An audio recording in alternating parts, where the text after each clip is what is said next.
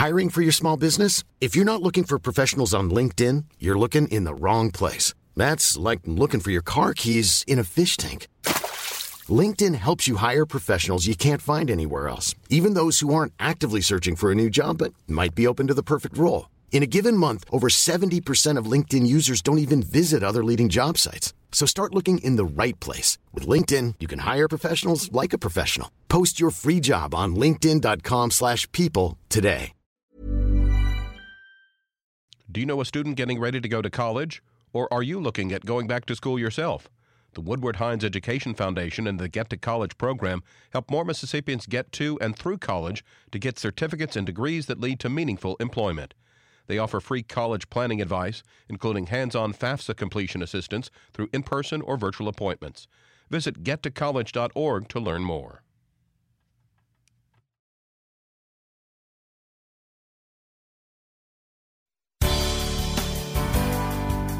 Good morning. It's 8:30 on Friday, September 16th. I'm Desiree Frazier, and this is Mississippi Edition on MPB Think Radio. On today's show, the Department of Health lifts the boil water notice in Jackson. We hear from officials about what residents can expect. Plus, September is Suicide Prevention Month. We talk to a mental health advocate on the role of family support. This is Mississippi Edition on MPB Think Radio.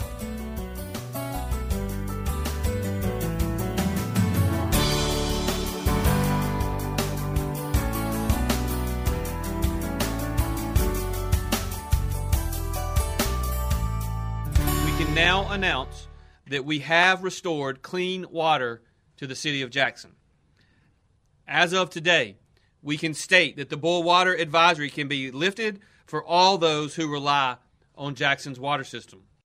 After nearly 2 months of being forced to boil water before drinking it or using it to brush teeth, residents of the capital city can once again consume tap water. Governor Tate Reeves and health officials made the announcement during a press conference yesterday. Reeves says the unified goal was restoring water, but recognizes there is still more work to be done. Moving forward, we will continue to monitor the system. Additional testing will be administered to ensure continued water quality. Now, I do believe it's very important that we set expectations up front. While we have restored water quality, this system is still imperfect, and we are going to address issues throughout the duration of the state's response. It is possible, although I pray not inevitable, that there will be further interruptions. We cannot perfectly predict what may go wrong with such a broken system in the future. We do know that the experts tell us that the state's boil water notice can end today. Emergency orders will remain in effect and in full force until deemed appropriate to lift. There are measures residents need to take to ensure water quality in their home. Dr. Jim Craig is Deputy Director for the Mississippi Department of Health. I want everyone to remember, though, while this is very fabulous news, as the governor alluded, we still have much work to do at the plant. There's much work still to be done in the distribution system. And just as it was before we had the boil water notice, state-imposed boil water notice, there will be times when lines will be worked on or pressure may drop in a certain subdivision while crews are working, that precautionary boil water notices may still be issued in different parts of the city. We're also pleased that the boil water notice is lifted, but there are a few reminders that I'd like to remind everybody about what to do when a boil water notice is lifted. You need to discard any drinks or ice, food, things that were made during the boil water notice. You want to flush your faucets for 3 to 4 minutes to introduce the clean water that's coming from the plant throughout all the house plumbing. You want to rewash any food or drink contact items with clear system water, again, that should be available throughout the city now. Always check your water filters. If they've been processing for a while, you want to check those filters and replace those as necessary. Do not use water from hot water heaters for drinking. Please run your dishwasher a couple of times before washing dishes. Again, you just want to make sure that all of the clean water is in your home as you begin to use it again. Craig says the testing required to lift the boil water order made a slew of EPA guidelines to assure safety. But with a system plagued by water issues for decades, the lingering question of safety remains. When asked about confidence in the water, Craig and Reeves provided a variety of responses. So again, we have the EPA in-house. We have a lot of federal partners. There's a lot of interest in making sure that the water is safe to drink. We're at the point now that the disinfection levels in the system have been verified through EPA-approved laboratory tests, and the boil water notice has been officially lifted by the State Department of Health as of 1 o'clock today. So I think that the folks in Jackson, if you would follow the guidance that we have on our website for what to do in your home when you have a boil water notice lifted, is the best thing for them to know that they have safe water to drink. I'll just follow that up by saying there have been investigative sampling going on for quite some period of time. Some of us have been strongly encouraging more and quicker testing, and the State Department of Health, to their credit, has stood strong and said we're gonna test and we're going to make this decision when it is appropriate. By virtue of the requirements of the federal government and the state health department lab, it takes hours and hours and hours once the samples are taken to confirm that the bacteria levels are at a level that meets the standard. And so what we're announcing today is from sampling that occurred yesterday, and so we feel confident in that regard. If you wouldn't drink the water on July the 1st, then maybe you shouldn't drink it now. But we're back to pre-July 29th, which is when the first state-imposed boil water notice went into effect. During the boil water advisory, resources from the Mississippi Emergency Management Agency were utilized to ensure residents had access to safe drinking water. Their efforts were supplemented by federal assistance and the generosity of citizen organizations in and out of state. Reeves expressed his gratitude toward all who aided the residents of Jackson. To everyone who has stepped up during this crisis, please know that you will never be forgotten. The people of Jackson and our entire state appreciate you. Through it all, Mississippians have continued to show their resiliency. From flooding to this water crisis, I recognize deeply the challenges that the last few weeks have presented for Mississippians in our capital city. This time has been hard on all of us. But now we can move forward together stronger than ever before. Now, we know that there will be a lot of hard conversations about next steps and the work that we need to do to create a sustainable water system in the long term. All of that is important. Today, I want to focus, however, on thanking the team that has pulled us out of this darkest part of the crisis and express my gratitude to all the Mississippians and to all the Americans who helped play a role in getting us to this point. Mississippi Emergency Management Agency says it will close water distribution sites at the end of operating hours on Saturday. Coming up, September is Suicide Prevention Month. We talk to a mental health advocate on the role of family support. This is Mississippi Edition on MPB Think Radio. When you look at your vehicle, think of MPB. Need to get rid of your ride? Donate it by calling 877-MPB-4-CAR. Need to have some work done on your truck? Listen to AutoCorrect Thursdays at 10, Saturdays at 11. An MPB license plate reminds you that MPB is with you wherever you go. Go to your county office and ask for an MPB car tag. MPB and cars, better together. This is Mississippi Edition on MPB Think Radio. I'm Desiree Frazier. September is National Suicide Prevention Month. According to the Centers for Disease Control and Prevention, Mississippi recorded 410 deaths by suicide in 2020, a per capita rate of 13.9. Other studies indicate suicide was the leading cause of death among Mississippians 15 to 24 years old. Satania Wembley is the executive director of the Mississippi affiliate of the National Alliance on Mental Health. We begin our conversation recognizing Suicide Prevention Month by examining ways people in mental health distress can seek help. A lot of people never go into a clinician to actually get a diagnosis. However, they may say, I'm feeling stressed, I'm feeling out of sorts. I know something is going on. However, I don't think I can walk in and say I'm struggling. And then sometimes, especially like with young adults, it's hard to get a diagnosis because they're going through so much.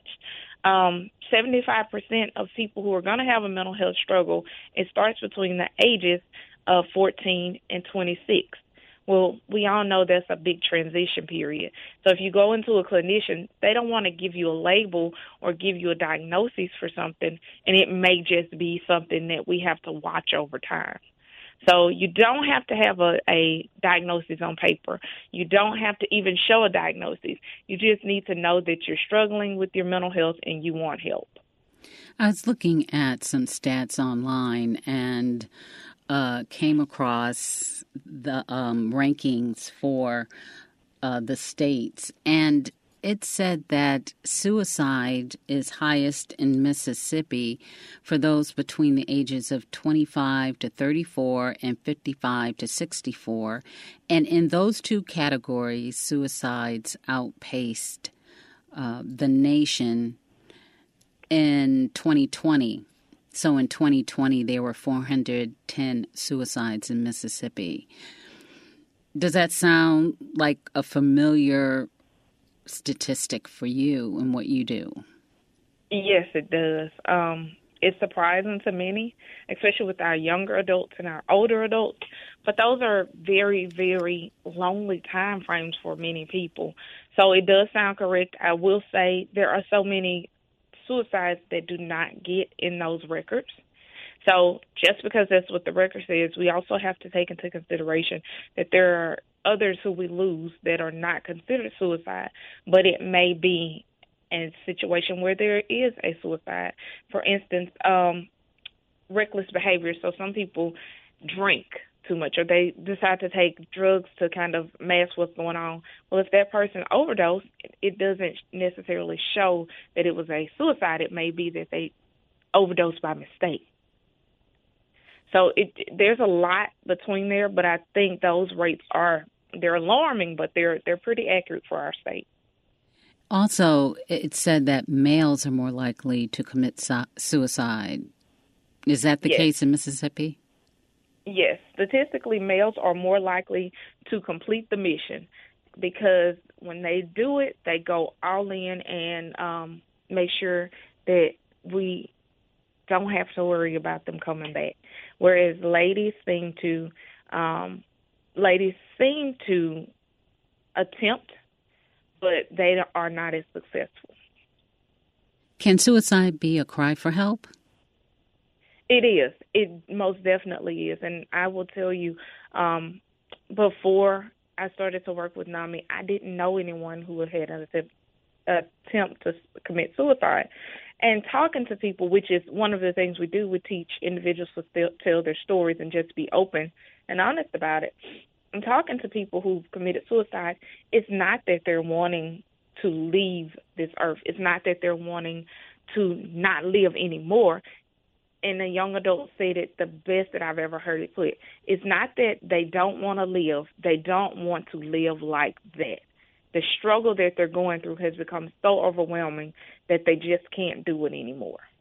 So they're tired, so to speak, exhausted. Yes, and that's usually it. It's just, I can't fight this battle anymore, and I'm tired, and this is the only way that they see out. Is that more common? And I shouldn't say more common, but if a person has a mental disorder like bipolar disorder or depression or schizophrenia, all the situations, the anguish that those diagnoses can put you through make you feel like, I just don't want to go on? Yes. That's generally what happens because you're fighting a battle within yourself. You're fighting a battle within society. You're doing your best at everything that you can do. And sometimes it just doesn't seem to be enough. And there's never anyone that just steps up and says, you're doing great and you can do this, or I've done this and you can do it too. Sometimes that makes a huge difference, just to accept a person for where they are and what their success looks like. Allow them to have that. And as a society, we don't necessarily do that. And it can cause people to fall into a category where they feel like they need to leave in order to be okay. Then there are, families who try and work with their loved one, get them counseling and get them the help they need, and they still see that person as really, really struggling and concerned that they're going to eventually complete suicide. Mm-hmm. Yeah. And that's one of those problems that just, some things just come with the territory. And that's why we offer our families training, and we offer our training to different people in the community, because that person's success can actually weigh on what their support system is able to do. Yes, people are trying to get help, but how do you take your loved one to get the help? Do you go in and say, I'm going to force you to get help? Because with mental health, an individual has to accept who they are mentally and accept that they need the help before you can get them help. So it's not something you can force someone into. Until that person accepts that this is their journey and they have to go ahead and accept their journey, then there's always going to be a struggle.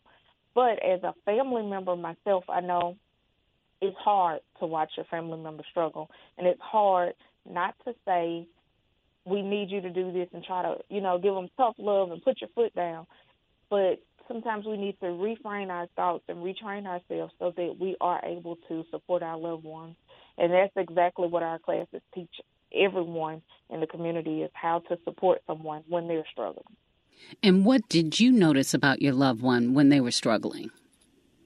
Well, I was born to a mother who lives with bipolar schizophrenia.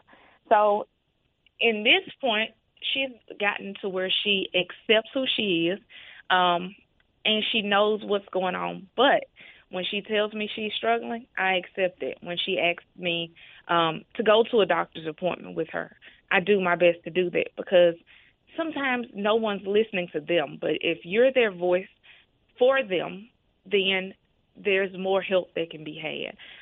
I've noticed that she is a little bit more open to me when I talk about her mental health and say things that let her know I accept who she is regardless.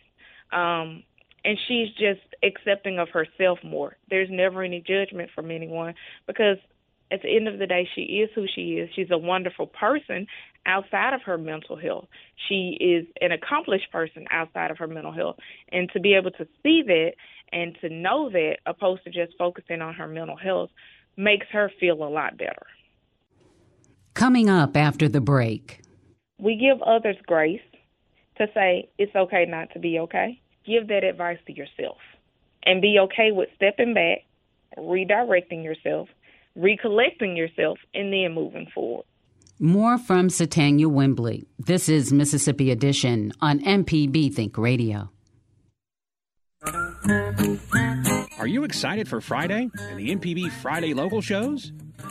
Learn about your yard and life at 9 with the Gestalt Gardener. What events are going on? Next Stop Mississippi will tell you at 10. At 11, Southern Remedy answers your medical questions from a woman's perspective. We've got experts to help you finish out the week with timely information. Friday local shows on MPB Think Radio.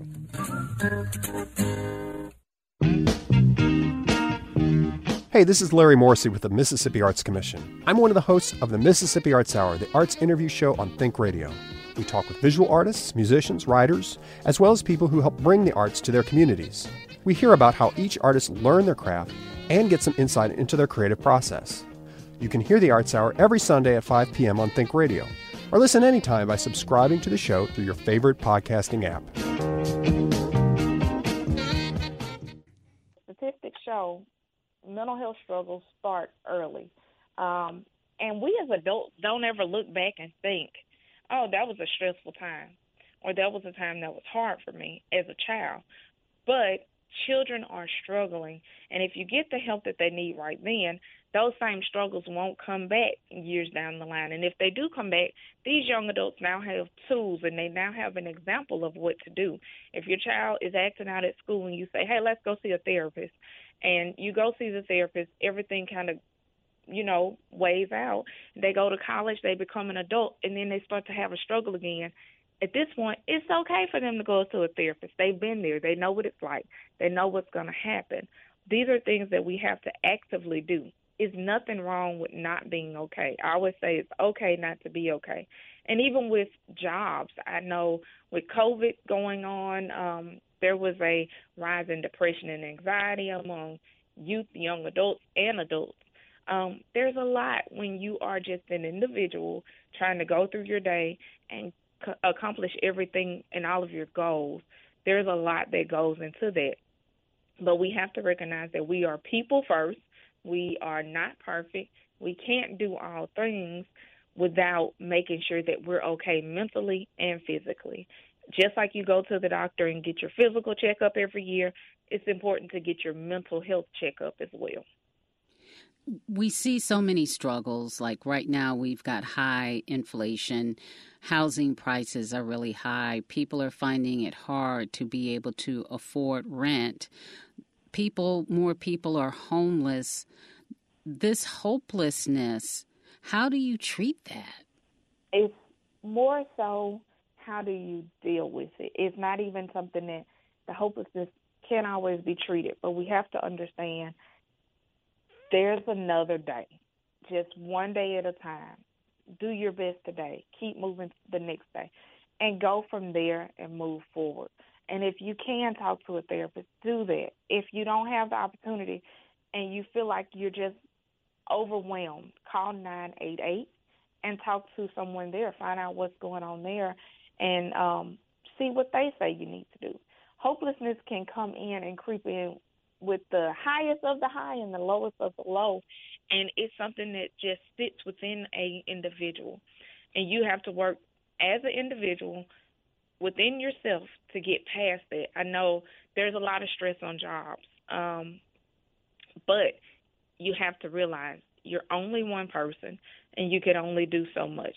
So set your goals that are attainable and go for that. Don't overdo it. Don't be the yes person all the time, because at that point you're putting yourself on the back burner. We give others grace to say it's okay not to be okay. And if you've ever had a friend and your friend comes to you with the problem, you usually give them great advice that goes something like, you're a great person, it's going to be okay, it'll get greater later. Give that advice to yourself and be okay with stepping back, redirecting yourself, recollecting yourself, and then moving forward. Are you surprised that there have been reports that the 988, this new national hotline that's come online in July, it's in all the states, is seeing such an increase in phone calls? Yeah, I'm not surprised at all, because we haven't acknowledged it as much as we probably should, but a lot of the 911 calls were literally mental health calls.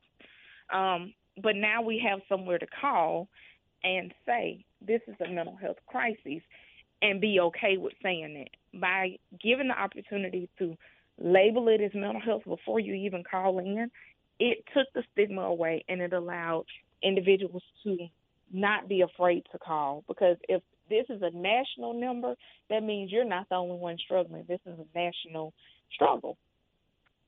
Is there anything that you'd like to share that I didn't ask you that's important to point out about this? I think just note that it's okay not to be okay. We have to lean into our communities and make sure that our communities across the state know that there are people out here willing to help. There are resources out here. It's just a matter of finding the resources and making sure to plug yourself or your loved one into those resources so that they can actually learn to live with their mental health struggles and learn to be successful in who they are within themselves. Satania Wembley, thank you so much for what you're doing to educate us about this issue and your work in Mississippi on behalf of us all to help people recover. We really appreciate you.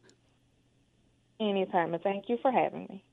This has been Mississippi Edition on MPB Think Radio.